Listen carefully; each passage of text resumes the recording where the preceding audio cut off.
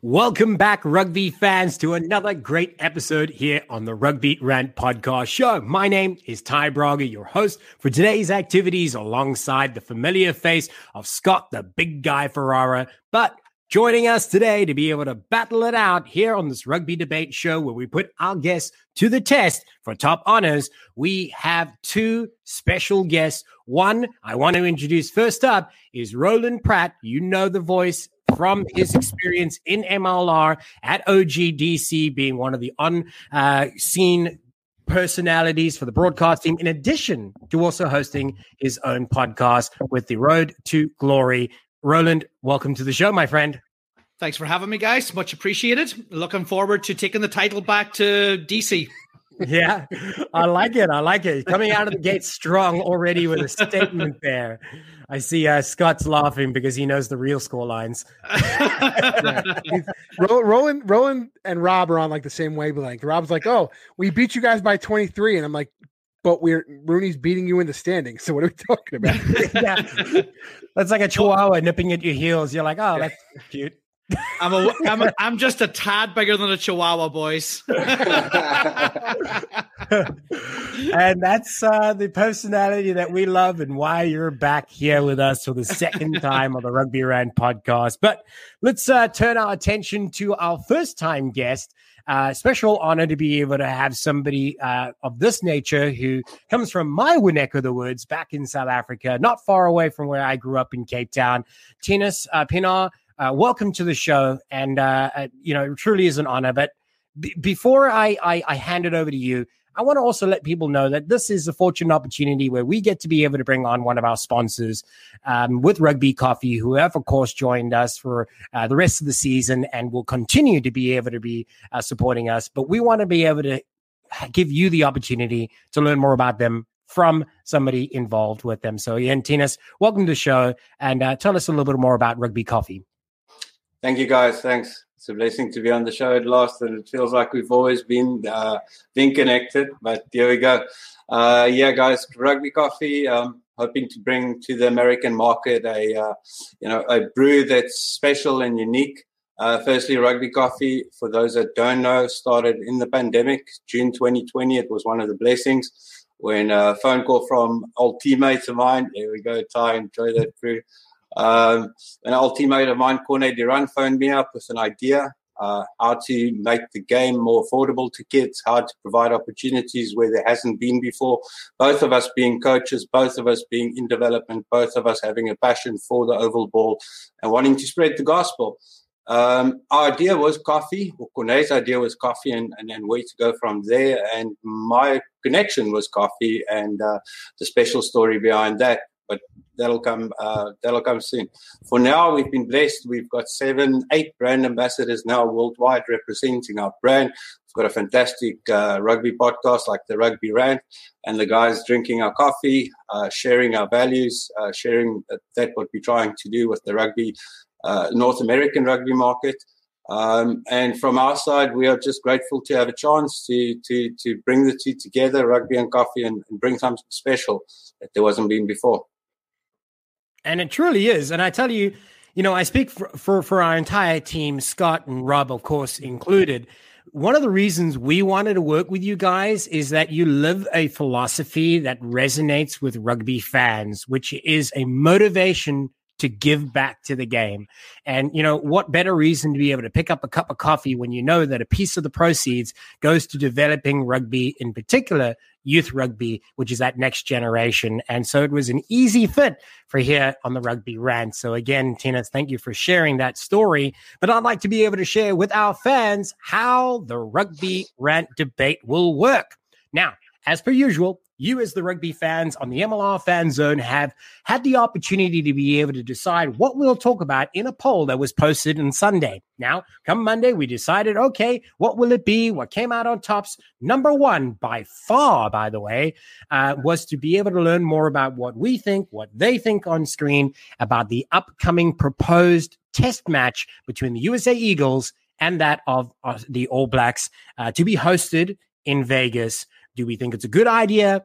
Do we think it's a bad idea? What do we think are some of the benefits? and what are the demerits that surround this proposal. And we're going to be able to remind all of our viewers and our on-screen personalities here that they have 2 minutes to be able to rant about each topic. Should they go over that time, they'll be awarded a yellow card, and that means that they will be, of course, sitting out for another round should they infringe even further when receiving a red card. So we would like to be able to keep it moving around the screen. Gentlemen, you now know the rules. Are we ready? We're ready, Ty, but, here's the thing. The topic I think coincides with something that we need to talk about. The rugbyshop.com, the rugbyshop.com has a lot of things. I mean, they have our Rugby Rant shirts. They have a lot of club team memorabilia. My Rugby Manitoba hat in particular, which I love. And that's another hat, including this Utah hat that I wear, that my wife's like, you have to stop wearing it. We have to wash it because it's just disgusting how much you wear it. But besides me and my terrible personal habits, the rugbyshop.com can fit all your rugby needs. I mean, they could do custom kit from head to toe, literally from mouthpiece to your cleats. And they do have national team, clothing selection, because we're going to be talking about the Eagles and we're going to be talking about the All Blacks.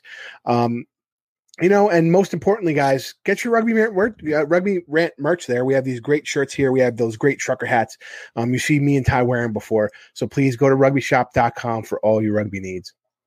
Fantastic. Thank you for sharing that again, Scott, jumping in there, because it's important to be able to recognize all the partners that make the show possible. So returning to the matter at hand, we're going to be starting this rant off with our guest, as we like to be able to hand the floor over to Tinas to be able to learn more about what he thinks about the, of course, proposed test match between the USA Eagles and that of the All Blacks taking place in Vegas. So once again, take the floor, Tinas. Tell us what you think. Fantastic, guys. Yeah. Coming from South Africa, Ty, and as you said in the beginning, that's our connection. Southern Hemisphere rugby, and it goes without saying, South Africa, the All Blacks, Australia. The culture runs deep, the passion, the pride, the commitment, not taking anything away from European or Southern Hemisphere rugby as well as North American rugby. But my journey started in the States back in 2000, in 1999. And I experienced the lack of the culture, the lack of that deep running commitment to the game. Back then, 2010, I had the fortune to be in Canada on honeymoon with my beautiful wife, and hence me sitting today here in Canada another 10 years later. And I experienced the same thing this side. And currently now, in the last 5-6 months that I've been here and really been back in the trenches, if you want to call it, trying to promote development, trying to promote the love of the game. And some people just looking at me as, who is this foreigner? Because it's almost like I speak a different language. I know I have a different accent, but it's like I speak a different language. And that language can only be experienced when you have the haka done by the All Blacks. Now, the haka done by the All Blacks in a stadium, and I know you guys, or what I've read on the internet so far, there's talks of Las Vegas hosting it, or wherever it's hosted, in a 70,000 plus seater stadium. My pick would be the Coliseum, but that's for later discussion. That I get goosebumps just sitting of that moment. I pray to be there when it does happen in October, and I hope the border is opened up here, which is less than 2 kilometers away from me, the Ambassador Bridge. I'll be the first knocking on the door. Yeah, it's like, please let me in. So the moment that's open, I will be there. I will be one of the people in the stand having goosebumps. I'll be one of the people in the stand that will be crying uncontrollably, because that's how deep it runs for me. I'm South African, but when the All Blacks play and they do the haka, tears run down my face.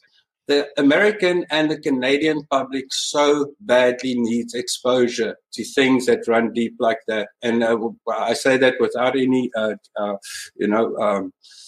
they just need to experience it. Yes, the last time the All Blacks played, US, I think it was 70, 80 point margin. And that's fine. That's fine. I'm going to take it back to my experience, and I can only come from there.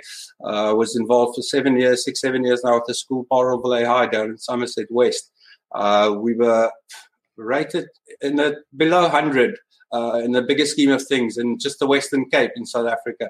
But when I signed up to play Rondebosch and Bishops and those schools, people again looked at me, what's wrong with this guy? Well, what's wrong with him is you do not know what the opposition is, the tempo of the game is like, the magnitude of the hits you're going to be getting, the speed, all of that. There we go. So you need to experience it in order to be able to get there one day yourself. So I'll leave it there. I see I'm being warned, and I don't want to get my first card on my first show. So bye. Technically, for those of you who aren't well versed in how we indicate that these guys are going a little bit long, I gave him a signal. He ignored the first one. He ignored the second one. I mean, Ty, if you don't show Tinnis the cheese, we're going to revolt here. Hold on. I'll be right back. Oh, you say he forgot the card. Captain official forgets the card. All right. Forgets the card. We love you, Tinnis, and it was an inspiring tale, but the referee has to be fair to the laws. You got the cheese, my friend. No problem. Oh my God, he's like JP Doyle in the corner over there. JP Doyle, what a legend. That's a story on top its own. man. Top man. Let's take a moment to be able to kind of revisit some of the things you said. And before then, I want to be able to just make sure that everybody recognizes how you feel about this idea, this proposed test match. One thing that you said that I think is great is that it's about a rugby culture. It's about sharing that rugby culture, putting it on a platform for others to enjoy that very same rugby experience, but also providing the highest quality of that product as well, right? When you introduce the All Blacks, you know, even though America and Canada may very well have a limited knowledge about rugby, what knowledge they do have probably includes the All Blacks. And that's important. That's why this model has been used in the past, right? Why they've been here in 14 and the Maoris in 2018. I might be wrong on those dates, but at least about those times. The second thing that I love that you said there, Tinnis, is the fact that you don't know how good you are until you play somebody better than yourself. And that, I think, is one of the crucial points there that will resonate with me that you said that I hope it will resonate with fans too. But we're not going to put words in their mouth. We're first going to make sure that Roland has the words coming out of his mouth, and there's plenty of them. So let's hand it over. Yeah, I certainly got a lot to say on this particular subject because I'm just absolutely jonesing to go back to Las Vegas for a rugby event. So first, could you point me to the rugby, please? So first and foremost, we've all been sat on our butts for over a year now. Let's be honest, and we're all just dying to get out and have a laugh with our friends again. For me, that's the most important thing. I'm come from the sevens team with the Beltway elite team, and we've gone to the Las Vegas Invitational a couple of times now, and myself and lots of my friends, it's been a mecca for us. You know, it's been some of the best times. If we can have that event, I believe they're going to have it in the new Raiders Stadium, which is absolutely amazing. If you've seen any of the mock-ups of it, I have never seen a stadium quite like it. It has the biggest video board that there's ever been in history, I think, above the stadium field. That being said, for the fans, people travel to Vegas. There's so much to do there. There's so many other things going on at the exact same time that it's a brilliant melting pot for the rugby community to come around, watch the game, go do a few other things at the casinos and the other things that are happening around the area. It's also something that needs to be said. It's a wonderful place to do rugby business. I've seen a lot of deals being struck over there over the years, with people coming in, selling their wares and things like that and their ideas and getting things launched. And when you have these events, a perfect example was when the Welsh South Africa game happened in DC. That's where Paul Sheehy and Chris Dunleavy met each other.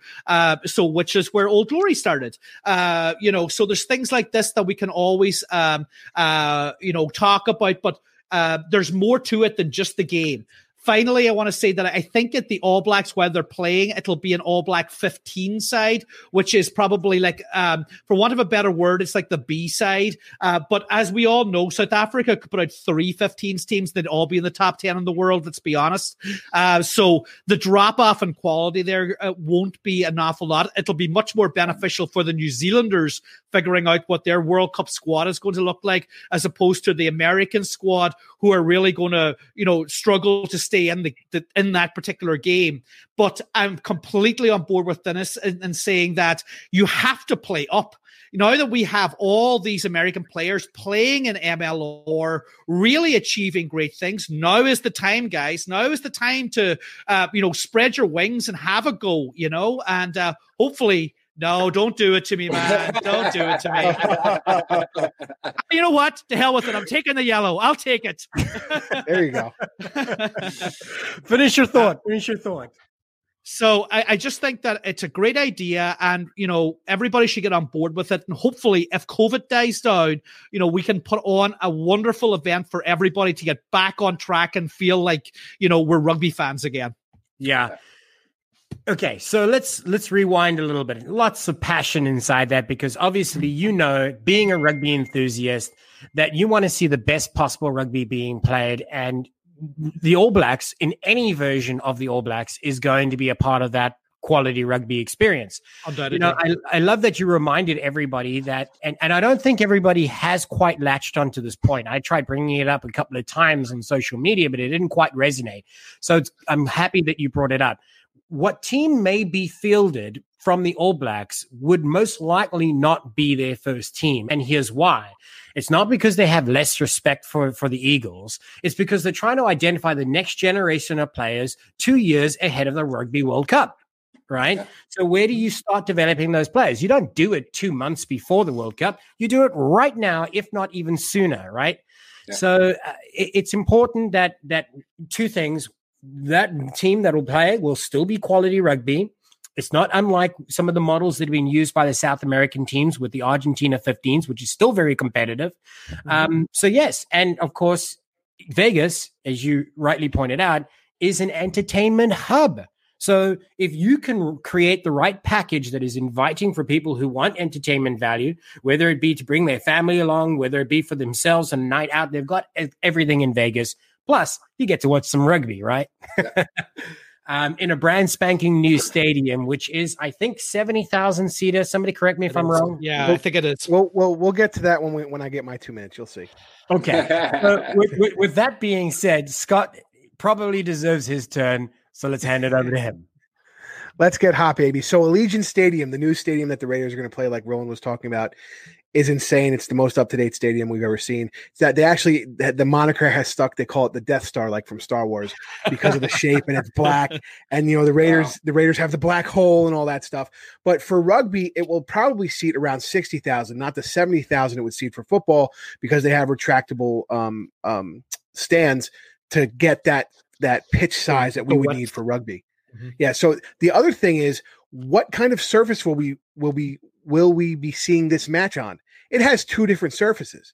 It has the grassy turf surface that like Rooney plays on at their municipal stadium, which is used for UNLV football. But the Las Vegas Raiders, they have a grass field that rolls out, because it's a dome stadium and climate controlled.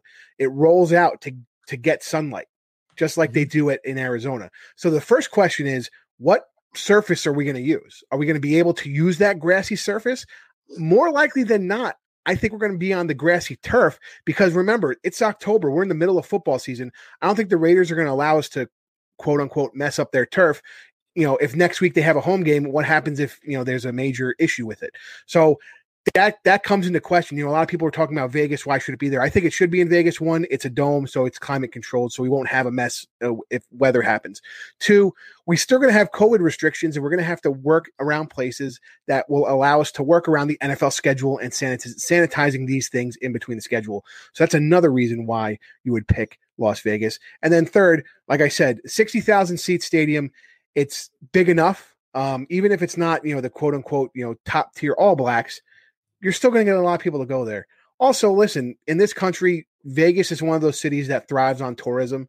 So I feel like if we're going to start allowing people coming back into the country from outside of here to really do touristy things, why not try and help out Vegas, who for the past year and a half has had issues because nobody could go there and their economy is taking a dump, versus the bigger cities where, everybody's going to go to those bigger cities. But if we can open up and say, watch the Raiders play football, and then the next weekend, watch, the All Blacks take on the Eagles, stay through the whole week, make a whole week out of it. People will go, Europeans go on holiday, Southern Hemisphere, people from the Southern Hemisphere, they go on holiday for the whole week. They can catch a Raiders game on one Sunday and an Eagles game the next Saturday and fly home.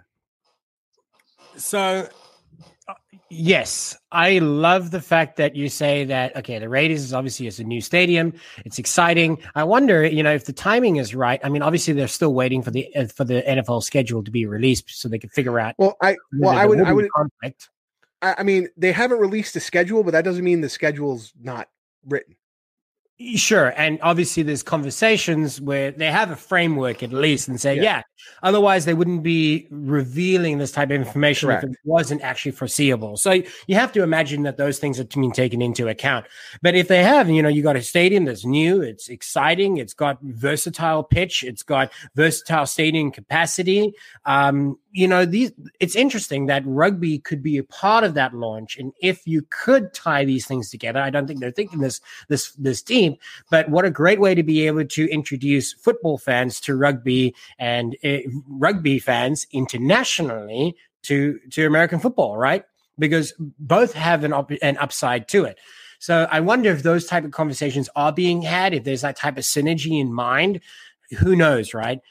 But here's some of the things that I'd like to be able to share, and I'll put them out to Scott because, he finished the last thought. When people are talking about Vegas, a lot of other fans that we know and also other people that are very active in our social media groups saying, why Vegas? Stop with this Vegas. Vegas is not the Mecca for rugby. Why do we keep gravitating towards Vegas? What about, as Tinas had mentioned, a suitable candidate in LA with the Coliseum? Why couldn't it be Chicago, who's proven to host successful events of the same nature?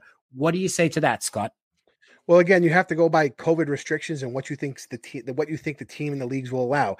We're in the middle of college football and NFL football season, two of the biggest moneymakers in sports in this country. So who's going to allow us to do that? And Mark Davis and the Davis family, who own the Raiders, have proven that their motto is just win, baby. So if they see an opportunity, they're going to take it. And I think they see this opportunity to negotiate this deal as a plus for them.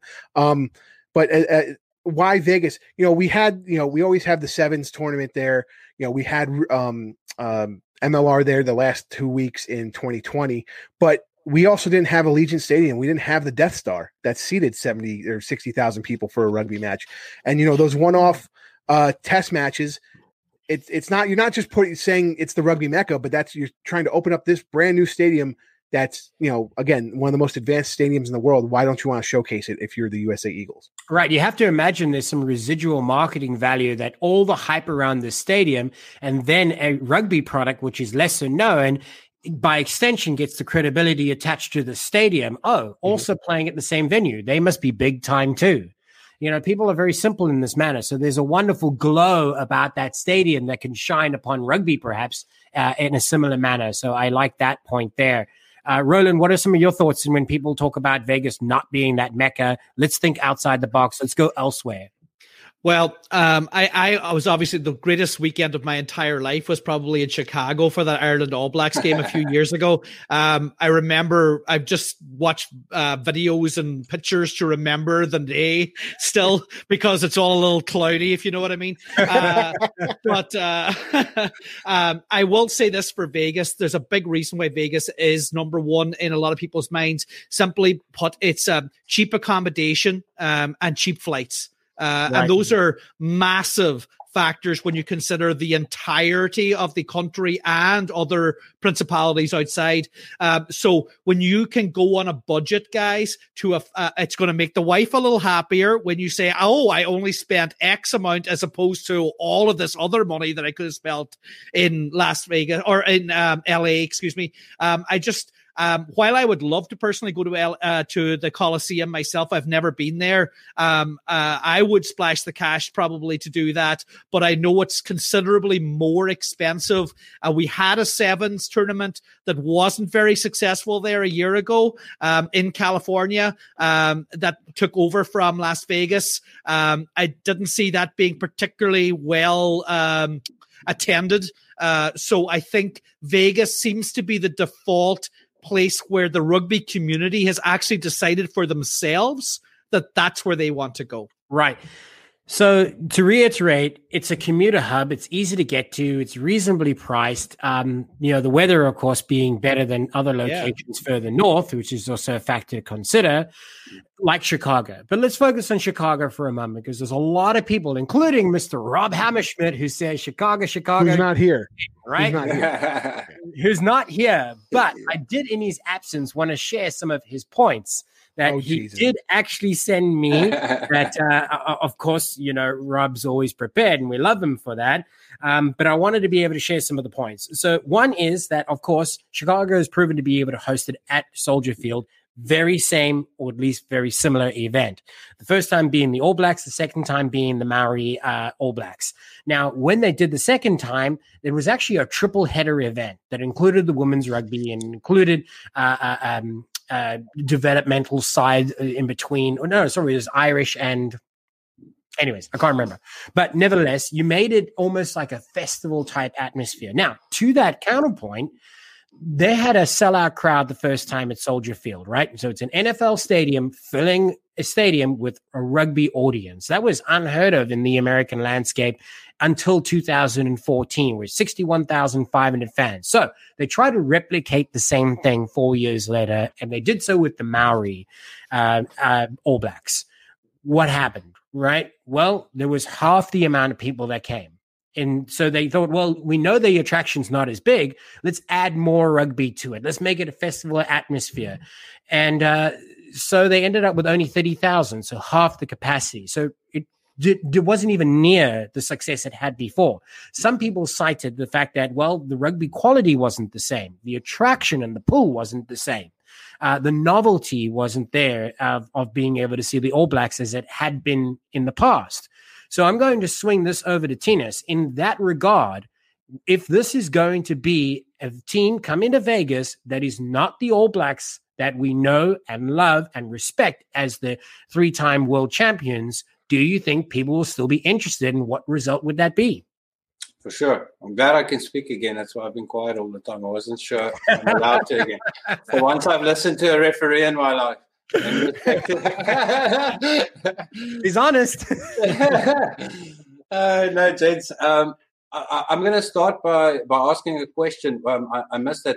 When they played at Soldier Field in Chicago, was that a 70,000 attendance? I know it's 70,000 seater. How many people? So 61,500, which was at the time considered to be a near sellout audience. Okay, fantastic. Oh, look, I think regardless if they bring a second string side, and I say second string in brackets, to play, or if they bring the first,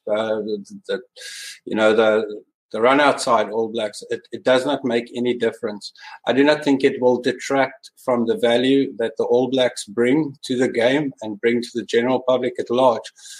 I would go back to, or specifically myself, to the point, and I threw LA and I threw the Coliseum out there. Firstly, I know it's an 80,000 seater capacity, but 80,000, and that's why I asked about 70,000. It's a lot of people to fill a stadium on the back of COVID, on the back of where we might be still by then, especially with the spin that you've thrown in with stadiums maybe being available or not. I would say, in my argument is, like when the Blue Bulls went, and I'm going to revert back to the old Blue Bulls style. We'll go back to the Blue Bulls in South Africa. They went and they took the game to play in Soweto, the Super 14 final in Soweto. Now, recently, all across South Africa, they've moved certain games down to Mbombela Stadium. You've got to, and what you're currently trying to do in the US is sell the game to the crowd at large. So fantastic. We've played Chicago, Soldier Field. We're looking at Vegas, and Vegas is a well-known hub. And I agree with everything you say, Roland, from a revenue perspective and from a complete package for the fan. Great. But for development and for where rugby is heading in the US, give a new area give a new demographic access to the game. If you're going to get 40,000, fantastic. If you get 60,000, brilliant. If you get 80,000, and it is the Coliseum for that matter, even better. So get the game to a new location, expose it to a new part of the States. It's a massive place. Get the game all across. Yeah. And I like that idea. And a lot of people are throwing out the idea that, well, if you're trying to grow rugby, pick a destination that you're like that already has rich rugby culture. So you could pick any one of the MLR cities that it's at least got a rugby culture established and building, or a market that you wish to expand to. So that's kind of what you're suggesting there, Tinas. Yeah. However, we have to be able to rewind, and it was not so long ago that USA Rugby was filing for bankruptcy. So we have to imagine this is going to be a very expensive exercise too. And if that is going to be the case, is this going to be driven more by revenue, or is it going to be driven more by the value of exposure? Thoughts there, guys? Definitely revenue. Yeah, I think it's revenue as well, honestly. Also, I think that when you talk about international games, a lot of the international games are for the quote unquote true rugby fans. And I don't mean to be condescending, but people who love the game will travel for those matches. I cannot see, a newbie, who might have known about the All Blacks, but doesn't really know the history or anything like that, to jump on a plane and go to attend a game. I don't care where it is, to be honest with you. But if the reason I say Vegas is if you had a friend, you'd be like, I don't care if I like the match or not. At least I can go gambling, or something silly like that. But it's an in. It's just an extra in. And I feel like the more ways we can convey, have the game and add a few other aspects to the weekend around it, it's better for the added value that comes with being involved. Exactly. Well, and the other thing is, as a new fan, are they going to want to spend $70, $80, $90, $100 a ticket to watch USA versus the All Blacks if they're a quote unquote new fan? It's also a price point that I'm sure USA Rugby has a price point they want to hit for revenue. The other thing is, Roland made a pretty good point about talking about the wife. I guess Roland's going to do this and it's a boys outing, because if I want to go to Vegas, my wife's going to say, I want to come with you, not watch the rugby. That's what I was thinking. For us, it'd be share on Friday night and then rugby on Saturday, and we'd have to even out that way. No. I'm going with the boys. Oh, gosh. Gentlemen, those are all great points. But the one that we can't leave this conversation without addressing is the rugby performance itself. With, very miserable results in the past, the USA has been fortunate enough to meet the All Blacks on a handful of occasions. And, the one that sticks in my mind, and for many USA fans, is 74-6, the scoreline when they met at Soldier Field. So what do you say to the critics out there? And I'll hand it back to Tinas on this one, who say, again, and I'm sure you're going to talk about playing better to be better, but for those fans, is there any value in going to go and see your team get trounced by a top team in the world? Does that actually have any ability to grow the sport with new fans? Well, I'm going to start with, I actually took off the shirt, but Rugby Coffee, what is Rugby Coffee's slogan? It's not just a game, it's a way of life. It's a way of life, yeah. Right. So in life, we win, we lose. In life, he was testing me. He's like, shit, I did my homework. I saw Andrew for a second there, but it's good. Got the ref back. So I think from a perspective where you get your fans in behind the team 1,000%, standing by them. Again, if you're playing the first string All Black side, if you're playing the second string All Black side, it's about experience gained. It's about fans standing behind their team. It's a whole 9 yards approach to it. Yes, I do not. I cannot see the I cannot see that it is nice to lose any game by 70 points, and you can find positives in it. But the positive must be, firstly, what it brings to the American public, and then from a fan perspective, getting in behind the. And also, let's not forget, the MLR has grown since then. The MLR, the exposure of, yes, American rugby players in the league, the international flair that's come into it. Let's give ourselves a chance. We're talking of a 70, where I say us, let's give ourselves a chance. I'm a North American now, and for the foreseeable future will be not going anywhere. So let's give ourselves a chance, and let's hope it is a second string side that we play, and we can get up to that tempo, and that our fans stand behind us, and that our fans see this as a building process that starts off at national level, which is the MLR, and then that sets the bar. So let me take the opportunity to kind of share a few of my thoughts to be able to hopefully round out this conversation before we head out of this segment. So, yes, you need to play competition greater than yourself to become greater yourself. So the All Blacks is going to be a pathway. And, you know, we would have the same conversation if it was Ireland or if it was the Springboks. So let's remove the factor that, oh, well, that team's so much greater than us. Well, we'll never be there unless we aspire to that and put ourselves to the test. Now, on that note, you kind of alluded it to a little bit there, Tennis, is that in 2014, there was no professional domestic rugby league in the US and Canada. So players did not have the same opportunity and to be able to play consistently, to be at high performance level training facilities. They are now in a better position than they were in the past to be able to meet competition like that. That's one point I wanted people to recognize. But, you know, that all aside, I personally love the idea. And let's go once around the table to be able to hear what you guys think. And let's start it where we started this round. Tennis, your final thought.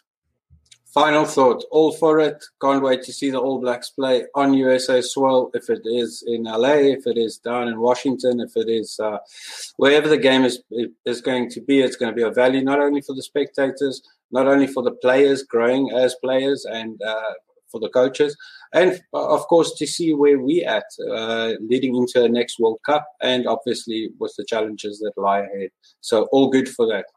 Perfect. So you're obviously for it. Roland, what do you think?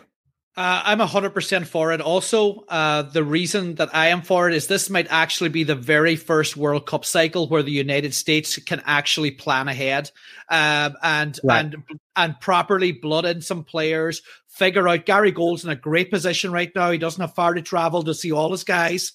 And every single one of them is getting better daily. So the squad is improving incrementally all the time. It's just going to be a win-win for everybody. The score leg is irrelevant, guys, at the end of the day. It's all about preparation for the big one. Absolutely. I love that. And, you know, it's a good point to be able to reiterate again. The score, you know, win or lose, rugby is going to grow, and it's going to have the ability to reach a higher platform. So yes, lots of upside. Scott, take us out. Yeah, I think it's a good thing. Obviously, my iron sharpens iron moniker comes in when we're talking about the All Blacks or any of these tier 1 teams that we play, no matter when we play them. Secondly, I think Vegas is the place to do it again. They're obviously open to it. You know, there's all the extracurricular activities. And number 3, MLR should take the opportunity to do something like, you know, a touch sevens tournament with just the best players in the MLR and just have a showcase, you know, in the parking lot, because you can roll out that field. I mean, a lot of football fields have these little fields that they can roll out for practice fields. So roll that out and have the opportunity in this festival atmosphere to showcase the MLR, maybe by a touch sevens tournament with some of the players who are still under contract. Right. You have to imagine that if it's going to be in Vegas, there's going to be really high entertainment value. So there's going to be all the things associated to it that we haven't even scraped the surface about. But ultimately, it stands to be, you know, that we all in favor of this. We all see the upside. We hope you at home will also be able to see the upside. If you disagree with us or agree with us, let us know. Drop a comment below, and we'll, of course, get to it as quickly as we can to be able to respond to that. But, of course, you can go ahead and let us know on social media by following us under the handle @RugbyRantPod. On all social media platforms, including Facebook, Twitter, Instagram, and now TikTok, where Scott, the big guy Ferrara, will be doing a happy dance for you every time Rooney wins.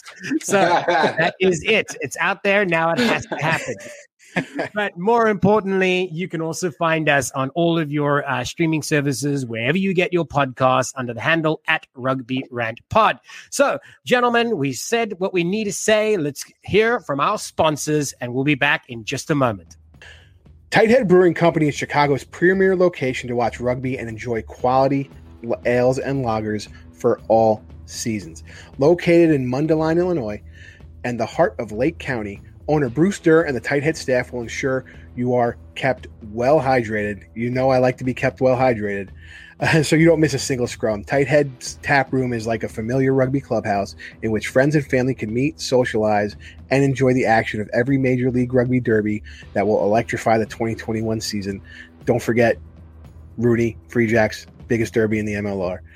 Join us for Week 6 watch party as the New England Free Jacks, boo, take on Old Glory DC. Boo. Sunday, April 25th at 2:30 p.m. The watch parties will happen every week through the season up to the Major League Rugby final on August 1st. Hey, Chicago, when you want rugby, Tighthead Brewing Company will satisfy your thirst. Tighthead, it's worth more than a try. And welcome back, rugby fans. As you can see, we got the gang back together. It's Scott the Big Guy Farrar, Tennis Benar, and Roland Rolly Pratt. Guys, now we're going into our analytics segment. The game of the week we chose was Seattle at Toronto. Toronto playing in Atlanta. And let's start off first. The game was scheduled at noon.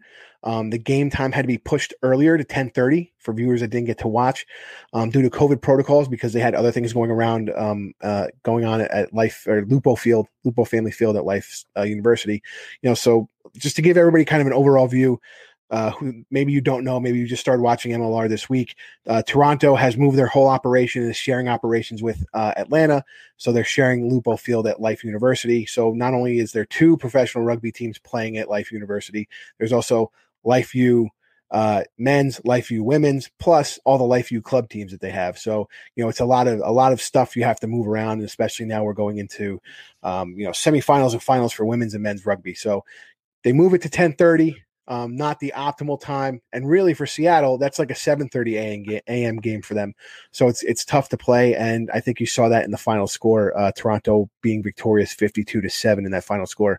So we're just going to go around again. In this particular round, we're not talking about really time frames. The 2-minute thing isn't really a thing. We just want to hear your analytics, what you have to say about the match. Tennis, we're going to start with you. Hey, fantastic. Thank you, Scott. I think let's first start off with 52-7. For me, it was one of the more emphatic wins so far in the MLR rounds to date. Closing out another team, completely shutting them down defensively. For me, one of the standouts so far in the MLR, and we said this pre-show, was almost like a basketball effect. It's a score one side, score other side, score one side, score other side. So from that perspective, the Arrows really, dominated the game from beginning to end. They've been, since round 1, for me, obviously they struggled in the first 2 matches getting going and adapting to being first and foremost in another country and another playing environment, no home fans, no home ground. So it's been a rough start. But Saturday, as with against the Giltinis, when really just a red card shut them out, and from there they ended up with almost 30 points against them. Things came together. When I say came together, good set pieces, solid set pieces, good front football. Brody, Parfrey, and Adams for the first time combining beautifully for me in the midfield, and creating that massive holes that was in the midfield. And I think the first 3 tries, was first phase moves from the back of a line out, cutting up, slicing open the defense, and scoring either from that or the second phase. So from that perspective, very happy what I saw on the weekend. I think Bill Webb and myself, as a new Canadian that's just landed, I haven't really, from that perspective, say that I'm a newbie on the ground when it comes to the MLR, all the players out there and everything. It's not a Arrows cap I'm wearing. It's close enough. It's the Blue Jays. But I am fully supporting my Arrow boys been fortunate to create a bit of a relationship with Bill and the guys, and it's fantastic what they're doing. I'm very happy for that win on the weekend. And as I said, for me, it's been one of the more, and it's been coming. It's been coming for the Arrows. I'm going to say this again. It's a good build-up. It's structured rugby they're playing. It came off on the weekend. It came off beautifully, and they've set the bar for themselves and the rest of the season. Absolutely. And I think the first two matches, especially, I think they moved into their digs 4 days before their first match. And then their second match, they were still only, it was 1 week of practice, and they were still only, 12 days since they had, to change venues and change their lifestyle and change everything about their rugby to get down to Atlanta. So I think those first two matches really hit them hard. But as you said, that third match, they got onto it, and this match, they got onto it. And I think, it shows the explosive rugby they want to play, and they put it on with, I think, according to America's Rugby News, this was the biggest margin of defeat for anybody in this 52-7 match. Yeah. So, Roland, what do you got, buddy?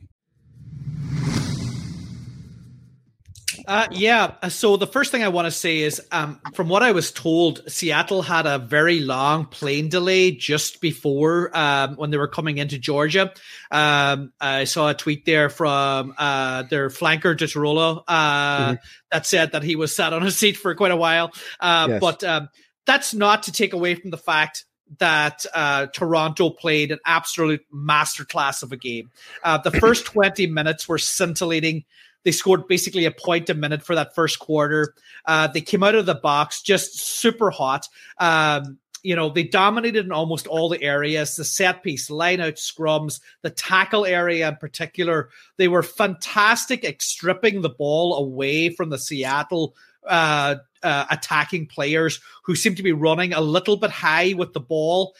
They were able to get an arm or a hand in there, strip that ball away, jackal tackles, choke tackles. Didn't matter. Several different ways of getting that ball away from the attacking team. And after Seattle had put in several phases, only to be turned over basically with inside the 22, this happened time and time again. And then it set up Toronto, who immediately would just use their 9 or 10 to kick the ball behind the backs of the opposition, forcing the charge. And then they would set up camp down in their half for almost the whole game. 50% of the Toronto attacks started inside the Seattle half, guys. That's a pretty amazing statistic just on itself. Possession, territory were very similar, almost 50-50, but it was just about the absolute accuracy of the Toronto players on the day that stole it for me. The forward backline trio of De La Vega, Diana, and Rumbold were on fire all day long. I am loving what those three players are bringing to the table right now. The unheralded guy is De La Vega. They don't say a whole lot about him, but he's the six that gets in and tackles the guy at the ankles for the other guy to go in and jackal that ball. Yep. It's amazing to watch. They're so well refined at it. And then when they get the ball in hand, they're away. They're super fast as well. I really am enjoying watching them. As that three go, I think the Toronto Arrows will go throughout the season. They have several fantastic Argentinian players. Tukule obviously scored the very first try. Montero's there. Hey, I think he had 2 or 3 assists on the day. He just looks like he's toying with the defense. The way he can launch himself inside, pass the ball outside, releases so much time and space for his partner on the outside. It's just beautiful rugby to watch. I know they had a bad day against the Galtinis, but everybody else kind of has recently. But the Galtinis day is going to come too, I think. But right now, they're the hot team. Toronto have had, as you said, Dennis, they've had a really hard time over the last month. They were in digs in a hotel that they couldn't even cook their own food, guys. How hard can as a professional athlete supposed to be, when he's not getting the proper fuel into him? It's very, very difficult to be unsettled like that, to be playing away from your home. You're not even 1,000 miles from home. It's terrible. Then you get moved again down to NOLA, we can all complain about how hard Old Glory or Rooney or anybody else is having it to start the season. nobody's had it harder than Toronto, in my opinion. You know, and they've gone on and they're doing great things with it. For me, Seattle, it was their line speed on the day. Maybe it was sitting on their butts for so long on that plane earlier, but they really couldn't get their act together on the defensive line. They just couldn't get that line speed correct. And when you give the Toronto players time and space, gosh, they're really good with it. And they push them time and time again, scoring beautiful tries with intricate passing.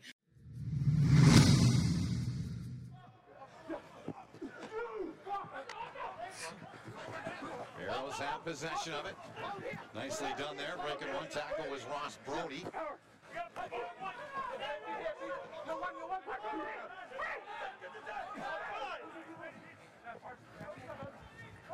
Oh, nice play. Great offload there. And a give and go play. And they're going to take in another one here. Some beautiful kick work as well. You know, I had my issues with having Ben Sema at 15. To use a soccer parlance, I think he's an excellent sweeper, but probably not a good goalkeeper. You know, so I don't think Ben is going to be the guy that's going to give you that try-saving tackle on the 5-meter line. But he is the guy that'll absolutely howitzer that ball down 70 meters if he gets it, you know. I don't think it was the day to have him at 15 when there was so much attacking pressure on the ball day long, you know. So maybe I would like to see Ben go back to fly half, where I think he's a much better player there. And he can marshal the attack. I didn't think that the Seattle kicking game was all that good to begin with anyway. So maybe they would consider moving Ben back up. It's just something to consider.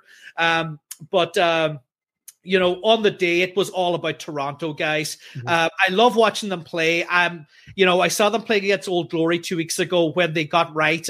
3 weeks ago, excuse me, they got right there, unfortunately. But even while I was licking my own wounds that day, you can still appreciate when you see somebody that's actually put in a good shift, and you have to give them the cap sometimes. That's all you can do. And, you know, I'm really, I think that Toronto with Rooney right now might be the starting to show that their squad, those Argentinians, those Canadian players all coming together.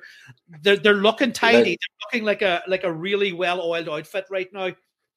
Yeah, absolutely. They're coming on strong. And I just realized that we sandwiched OG, Rooney, and Toronto. I didn't even put that together because I'm I'm so rugbyed out from the weekend and everything we do. I just realized that this is how it worked out. But I think you're right. And you touched on a whole bunch of points that I want to expand on.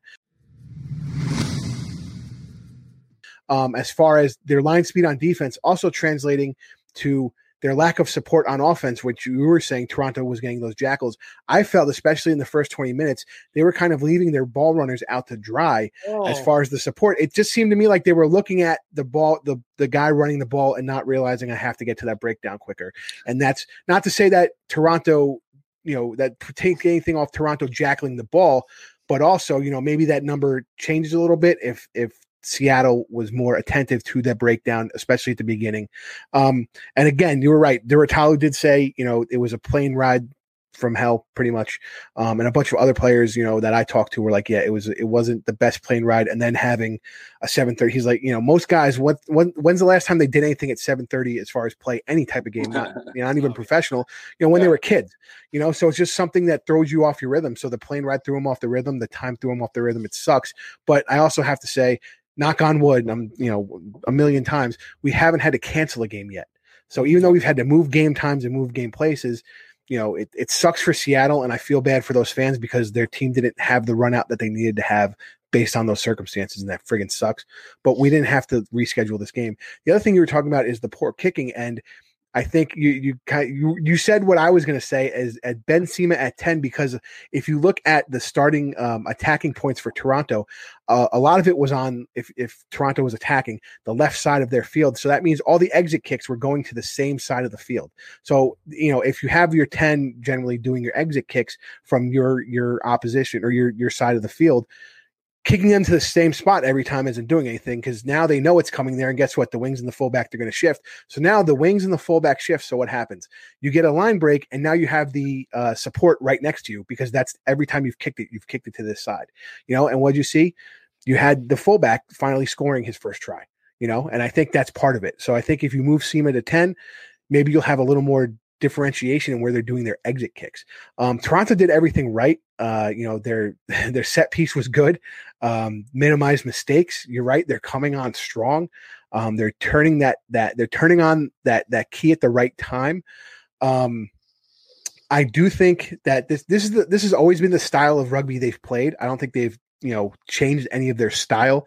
We saw it with DTH in 2019 and all that. So, but I also think a lot of the other teams have changed their style to this open field of play, and you've seen that. You've seen it with OGs.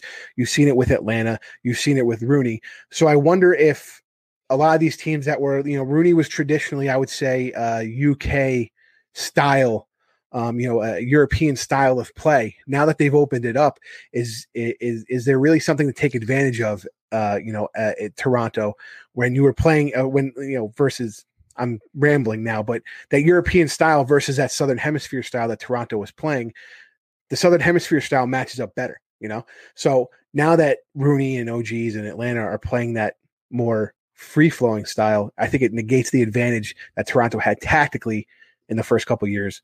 Go ahead. Yeah, let me. I want to get back to that part.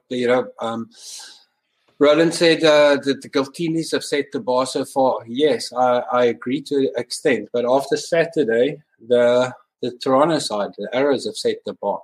By shutting out a team completely, by completely dominating. A game is it's twofold. It's attack and defense. So if you look at all the scores from round 1 to now, they have been back and forth. It's a 5-point or a 7-point margin, but it's 5 tries apiece. Now, me as a coach,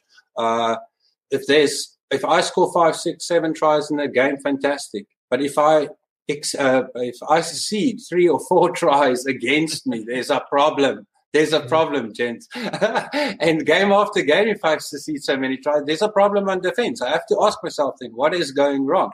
Now, Saturday with the Arrows, you rightly said, kicking game was superior. And Ross Brody, that's a blue bull. That's a kid they brought from South Africa. That's his type of game. And they're blessed with now having Taylor Adams, which is a 10, and Pat Parker at 12 as well, which is also a 10. So they can play off either. Their kicking was on par. That creates the pressure. Then by dominating the breakdown and being 1 second faster than the rest there, jackling out, cleaning out the ball, you set the stage. Now, on top of that, they didn't let anybody through after that. And from that perspective, I believe the Arrows have set the bar so far in the twofold sense of the match, attack and defense in one game, walked away victoriously. And, that's I think I agree with you 100% on so much of that. I think that we can all agree that MLR is becoming very much a week-to-week league. I think we're all having our struggles and picking winners this year and things of that nature. But that's what makes it exciting, right? It's when I'm watching MLR, I feel like I have to take off my, other leagues rugby hat. Yeah. My Pro 14 or my Premiership or my Super Rugby hat has to stay over there because I'm about to watch the most crazy attacking rugby, like zero defense that, and I'm loving every minute of it. Yeah. It's so damn exciting, guys, but there's advantages and disadvantages with everything. But Toronto, I think, have to get the star of the week for this week. They were phenomenal. The guys, Absolutely. the coaching staff, Rob Howley, you can definitely see, as you've mentioned, Scott, that Southern Hemisphere influence, a strong kicking game, a strong defensive match. And that's why I say after 5 games and from where they started off and the momentum building up to Saturday's last performance, that's the bar they've set so far. And it's been great. It's been great to watch. And I think you can tell that if you want to use some analytical stats, total rucks. So Toronto only had 79 total rucks to Seattle's 101. And what I believe drives that stat is Toronto's defense doing what I call one and done tackles, having one guy make the tackle to bring the guy down. So that way the second guy can come in and jackal, or not necessarily jackal, but counter ruck at a specific time to maybe knock the 9 or whoever's picking it up. Maybe they knock on, or the 9's pass isn't as good because you counter ruck at a certain time. But I think having 20 more rucks meant that Toronto was taking the tackler, getting him down with one guy. And what does that do?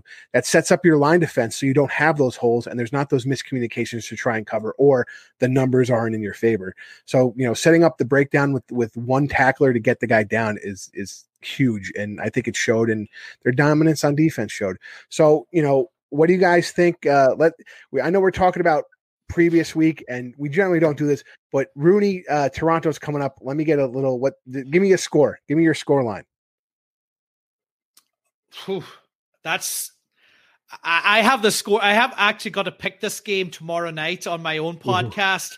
And I'm absolutely scratching my head. I'm going to shade Toronto in this game. I think just barely. I think it's going to be an absolute humdinger of a game. It's appointment viewing, and I'll definitely be watching that game just before the Old Glory game, which I think it's a 2:00 kickoff and then a 3:30 Eastern. Yep. Yeah. So I'll be watching that for sure. I think Toronto right now might have my tick mark with them, but it's going to be a close one. It's going to be another within 7 points game, I think, guys. Yeah, I fully agree that it's going to be a very close one. The last weekend where Rooney is right now, and the level that they played and the performance they put in, it's going to be a very, very close match. I started my Super Brew, and I'm on a Super Brew group with Scott and the boys. I started the Super Brew this year like the Arrows started their season. Touching around in the dark and just shooting it out. But it's getting better, and I think I'm like in a solid 4th spot now, or 3rd spot, somewhere around there. So I'm also going to go, just because of what I said earlier, the Arrows having got momentum and building up and setting that bar right there on the weekend. They're going to still be on that high. So I put them, like I've done with most matches so far, by 1 or 2, and based on a kicking game, based on a solid fly-off kicking to posts and landing it. I definitely feel it's going to be tight, but to get my pick, you guys are going to have to wait, Rugby Rant fans, till Friday when we shoot when we drop our picks video. And if you haven't signed up, please sign up for our Super Brew League. We do give away weekly prizes. So if you start right now, you still have a chance to win weekly prizes. We do give out prizes at the end of the Super Brew season. But again, if you guys start right now and you go 6 for 6, like the big guy did last week, you will win prizes. So check out our Super Brew League, guys. It's funny. I don't know who I'm going to give the winner to, because, in the first segment, I was part of it, so I got to take myself out of it, right? So that's the first thing. Can I just say one last thing, guys, before we finish up? You got to give it to the guy with the smallest cup. We didn't mention one very important thing about that Seattle-Toronto game, and it was the referee. Yes. JP Doyle's an absolute legend, and the way he talked to Rhino Herbst in that game just gave me goosebumps, guys. And I just salute to JP. Can we get more of you every single week, please? Of course. And it's for actually shout out to Mike Lash, who had to have a sit down with a bunch of guys. Rolly saw what went on after a little bit of a high tackle and some extracurriculars, and he shut it down really quick. I was there, so I wasn't sure if they broadcasted what he said to them, but you could hear it in the stands of him being authoritatively, getting it done. He had a good game. Yeah, it's nice to see, the referees taking control and not letting, the play get too dangerous. But so I have to pick a winner. It's very hard, but not really. Tennis is the winner because he pays the bills. Let's put it that way. I love that. That's completely fine with me because I'm not paying your bills. I got my cup. Guys, it's been a great show. Tons of great points. It's always fun to have, guys like Roland on who are in the ML. I mean, literally in the MLR, the voice of the OGs, the Road to Glory podcast, which you definitely have to listen to. It's out on all platforms. Do you guys do a video version too, right? Not currently. We just do the sort of the morning commute type deal. Gotcha. So check it out. Apple Podcast, Spotify. It's out everywhere. Check it out. Road to Glory podcast. Tennis, thank you so much for being on. I joke about, being the sponsor, keeping the lights on, but we love partnering with Rugby Coffee. We love what you do. And for those of you that don't know, go check out the website. Crowd Favorite, which is their North American blend, is out now. There we go. The big guy loves it, drinking it every morning before, to power up before he goes to work. And I know there's a bunch of viewers who've already bought it and they're just waiting for their packages to arrive. But, continue to help us by helping tennis. Yeah, guys. Rugby Coffee. Be patient, bear with us. It's on the way. And a big shout out to our brand ambassadors in the MLR, DTH van der Merwe, Dallin Stanford, commentator, and Carl Rogers with the NOLA Gold, guys. Best wishes, and guys on the show, keep enjoying the coffee. We do. Me and Rob send pictures of our Rugby Coffee to each other in the morning. It's like we're work wives or something. Yeah, it's crazy. Problem. But again, guys, if you want to check us out on social media, at Rugby Rant Pod on all social media. It's a rate, review, subscribe on iTunes, Spotify, Zune. I'm sure we're on the old Zune accounts. We're everywhere you can get podcasts, where you listen to podcasts. Hit the like button, give us comments, let us know how we did. I'm Scott, the big guy, for our guests, for Ty Braga and Rob, who couldn't be here. Thank you so much, and we'll see you at the next. Cheers, guys. Bye-bye. Without the ones like you, who work tirelessly to keep things running, everything would suddenly stop. Hospitals, factories, schools, and power plants, they all depend on you. No matter the weather, emergency, or time of day, you're the ones who get it done. At Grainger, we're here for you with professional-grade industrial supplies. Count on real-time product availability and fast delivery. Call, click Grainger.com, or just stop by. Grainger, for the ones who get it done.